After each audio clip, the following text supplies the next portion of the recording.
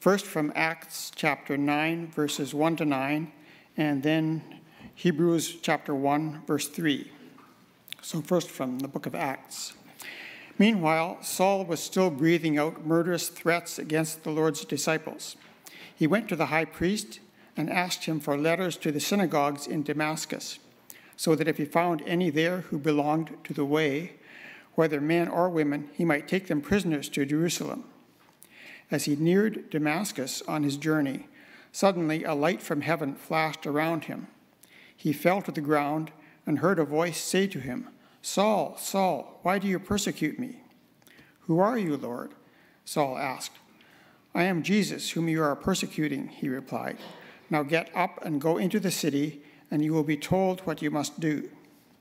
The men traveling with Saul stood there speechless. They heard the sound, but did not see anyone. Saul got up from the ground, but when he opened his eyes, he could see nothing. So they led him by the hand into Damascus. For 3 days he was blind and did not eat or drink anything. And then from Hebrews 1:3, the Son is the radiance of God's glory and the exact representation of his being, sustaining all things by his powerful word. After he had provided purification for sins, he sat down at the right hand of the Majesty in heaven. This is the word of God. Good morning. Good morning.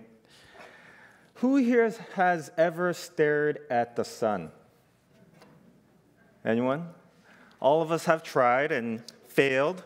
I remember as a kid trying to stare at the sun as long as possible and squinting and not looking away, but after a little while, you realize you really can't stare at the sun for too long. And your eyes become tired, and when you look away, you have these black spots and dots. And in high school, I did this, and I'm ashamed to admit it, but, you get the news, right, saying that there's going to be an eclipse and how you're not supposed to look up into the sun, because if you looked at the sun during an eclipse, you'll go blind. Well, being a teenager who doesn't listen to facts, I did. I stared up at the sun, right, and trying to show off, I think, to some person. Anyways, so I looked into it a little bit and learned that you shouldn't stare into the sun, whether or not there's an eclipse, and that you could have permanent eye damage from that. But the amazing thing about the sun is that the sun is one of the single most important source of energy needed for life on Earth. Did you know that the sun's diameter is about 1.39 million kilometers, or 109 times the size of Earth? Its mass is about 330,000 times that of Earth, and it accounts for about 99% of the total mass of the solar system.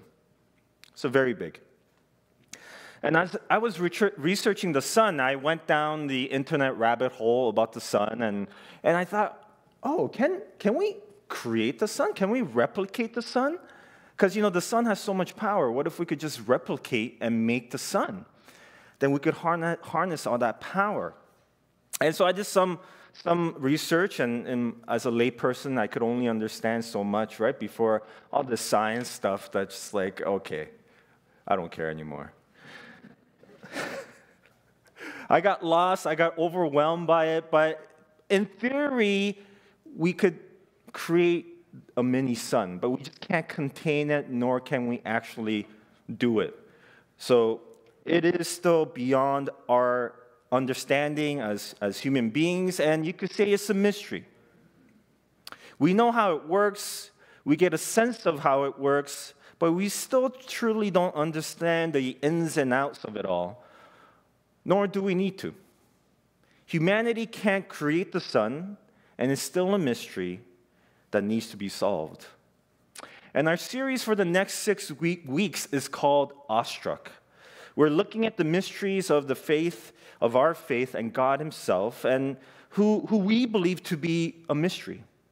God who is unfathomable, unknowable, who is so much more higher and powerful than we are. This God who is present outside of time, who knows all things and created all things out of nothing. This is the God we will try to examine in the next 6 weeks. Pretty easy, right? But one of the nuances that I want us to look at is that this kind of mystery that we're talking about isn't what normally we think about in mystery. When we think about mystery, we think about solving a problem or a riddle or gaining enough information so that we understand it and then it stops being a mystery. But that's not the kind of mystery that the Bible talks about, nor does the Bible talk about when it talks about mystery, is that kind of mystery. The mystery that the Bible talks about is revealed mystery. It's a mystery that's been revealed by God to us, that as we come to know more about this mystery about God, we don't lose the sense of mystery because we figured it all out, but we stay in the place of mystery that leaves us with awe, with wonder, and astonishment. In the book Prince Caspian, Lucy meets Aslan as a young child, and later on, while searching for Aslan for a very long time, she finally finds him again. Aslan, she finally finds him, meets him, and Aslan has grown so much bigger than what Lucy remembers Aslan to be. And this is what she says. She says, "Aslan," said Lucy, "you're bigger." "That is because you are older, little one," answered he. "Not because you are? I am not. But every year you grow, you will find me bigger." The more Lucy grows, the bigger Aslan gets. The more we know God or claim to know God, the more God grows. The more we think we know God, the more we realize how much more we don't know about God. One word of warning for us is that if we ever feel as though we've arrived, that we figured God out, it's a warning sign that we may have missed out on God. It is a sign that we put God in a box that we can't understand for ourselves. And perhaps we ourselves have not grown, but rather have shrunken God to fit into our understanding. So with that kind of understanding of mystery, I want us to examine what Jesus says about himself, what the early writers of the Bible said about Jesus, and what the church for 2,000 years have believed about this person of Jesus. And that is, Jesus is God. Jesus is God in flesh. Or as one author, Rachel Held Evans, puts it, Jesus is God in sandals. Or at Spring Garden, we would say, Jesus is God in Birkenstocks. We all got one of those here. So, Hebrews 1:3, the Son is the radiance of God's glory and the exact representation of his being, sustaining all things by his powerful word. The Son, Jesus, is the radiance of God's glory. Saul was a man who was born in Tarsus and grew up as a Pharisee.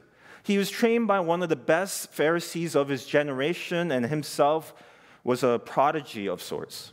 He was passionate about climbing the Judaism ladder and zealous about living out what it meant for him to be a Jew. And in the story of Acts, we see Saul on his way to Damascus with the authority of the high priest to arrest and put into jail any men or women who followed Jesus. And while on his way to arrest Christians, Saul, who we know as Paul now, is met by Jesus, this radiance of God's glory. Acts 9:3. As he neared Damascus on his journey, suddenly a light from heaven flashed around him. He fell to the ground and heard a voice say to him, "Saul, Saul, why do you persecute me?"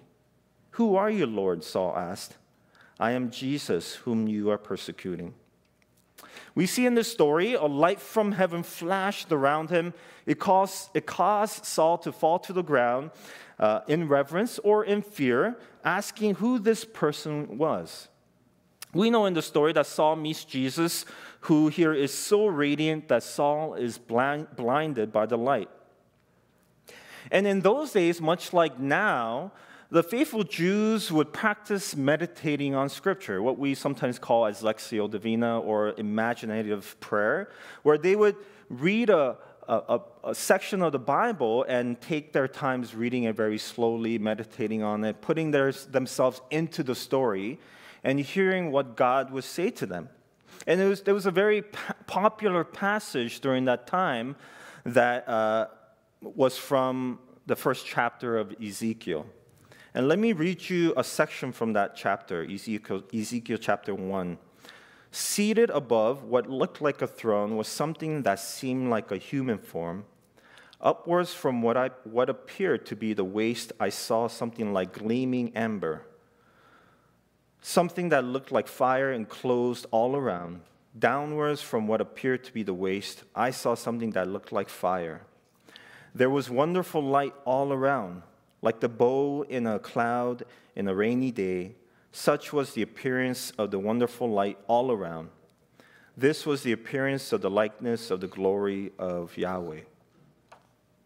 And quite possibly, Saul, being a very devout Jew, was meditating on this very passage when Jesus showed up and Saul was blinded by this wonderful light, by the glory of Yahweh, who was Jesus. That would be so poetic, right? It would make sense.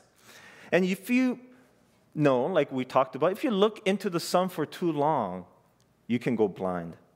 The sun with all of its radiance and life-giving ways, the sun that produces light so that we can see the world around us, is also the thing that can blind us.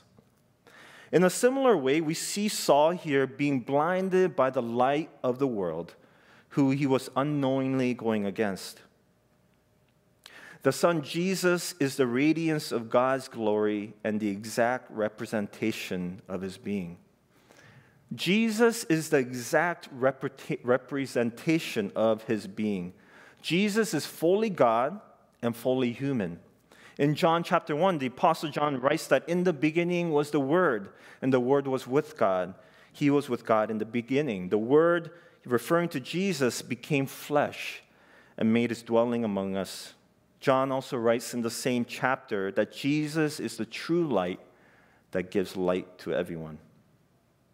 How is this possible?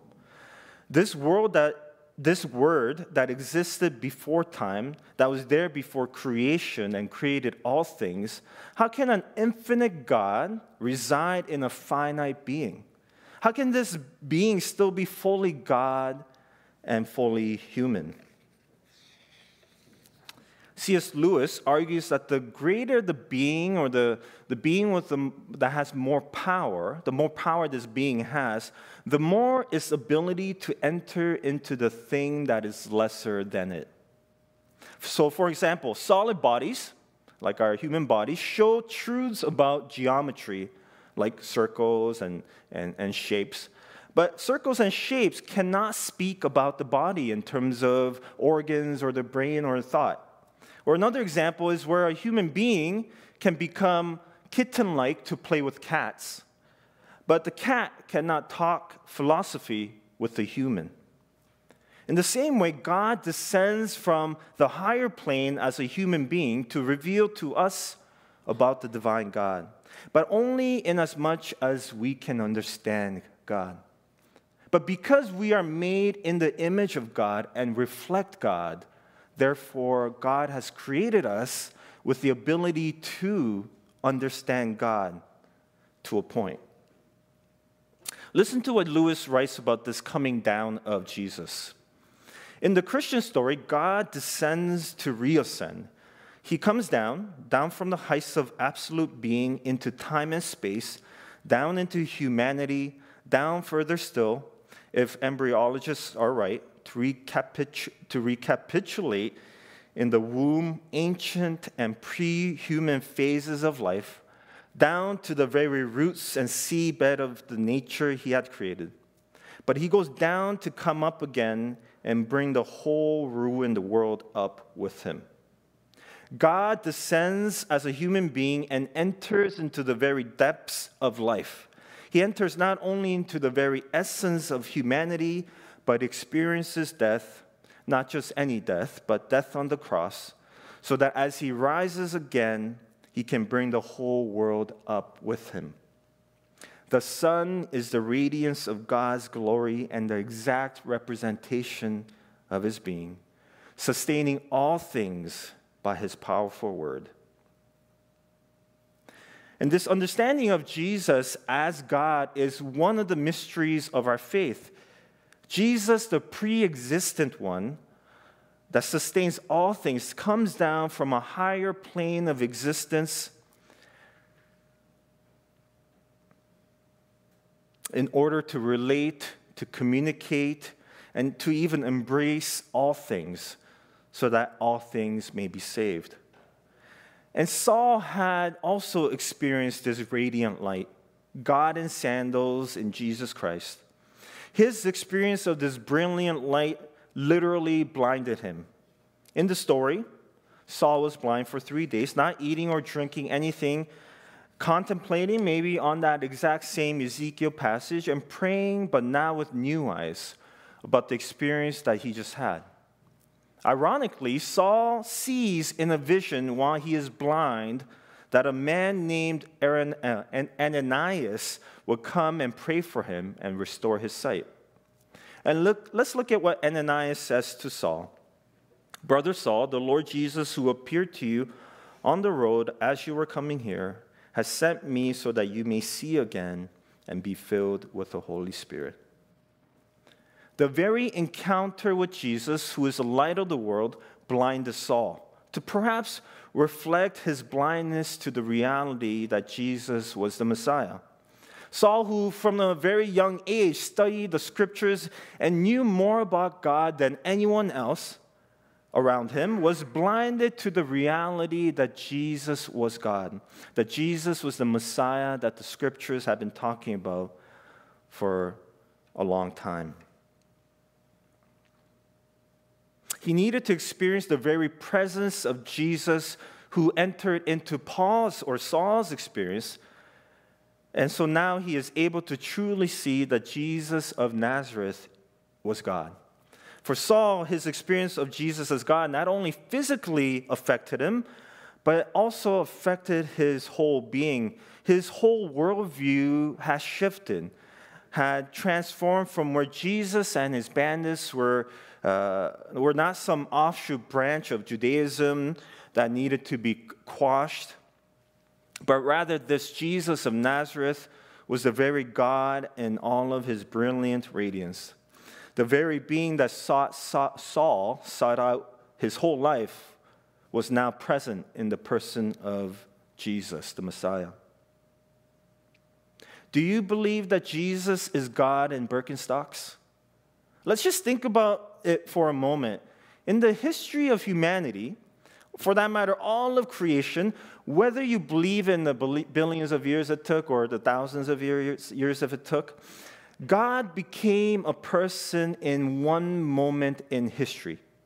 And he became a person in the person of Jesus, who was born in Nazareth, who the secular history books would also agree that there was a man named Jesus who was born from a mother named Mary in the small town of Nazareth and was crucified by Pontius Pilate. The history books do not deny this. Where people disagree on is whether this man was just a man, albeit a good man with a lot of good teachings, or if he was actually God in flesh. Christians have held this belief that Jesus is God in human flesh. He's not just a good moral teacher, but God. And if this is true, then really nothing else matters, or actually everything matters. Everything in the world will matter in light of this being who is now in human form. This God of the universe who created everything that we can't even fathom has now entered in a moment of history in this person of Jesus. If that is actually true, then that's what matters. That's what I need to see. That's who I need to come and be around. And this is one of the key mysteries of our faith. Jesus is God. And again, C.S. Lewis has a great analogy for us of understanding this, the mysteries of God. He says, we believe that the sun in the sky at midday in summer, we believe in it, not because we can clearly see the sun, in fact, we cannot, but because we can see everything else. Though we cannot directly look into the sun for too long, the sun makes everything around us more visible. Without the sun, everything loses its color. And in speaking about this mystery of God, Stephen Boyer and Christopher Hall, they wrote a book called The Mysteries of God. And this is what they say. Now in every corner of Christian history, we find faithful Christians insisting that what the sun is to our eyes, God is to our reason, and I would say our whole being. The living God is too bright for our minds to see. He dazzles us, and we are overcome. Does this make God irrational or unintelligible? Perhaps so, but only in the sense that the sun is invisible. If we say that the sun is invisible, we mean not that it is unavailable to our vision, but that it overpowers our vision. Not that it cannot be seen, but that it cannot steadfastly be looked at.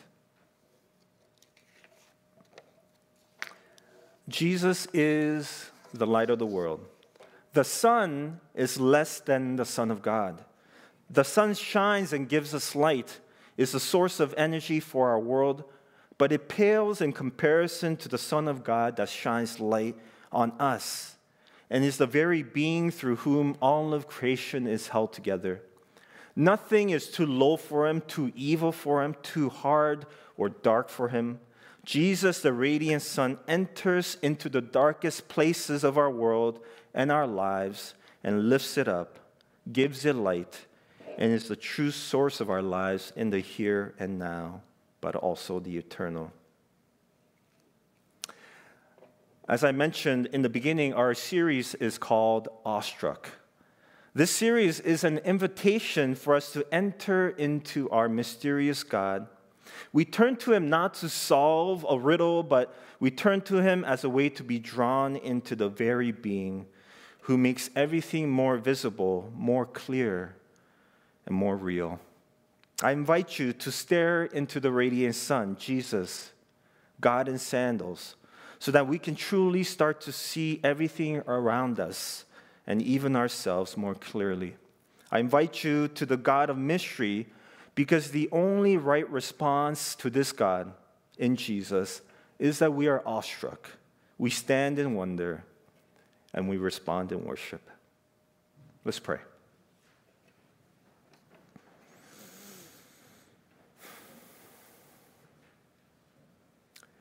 Seated above what looked like a throne was something that seemed like a human form.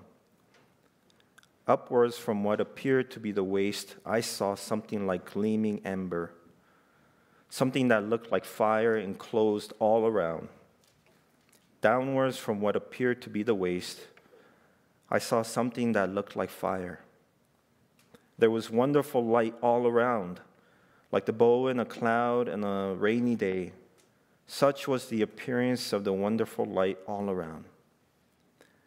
This was the appearance of the likeness of the glory of Yahweh.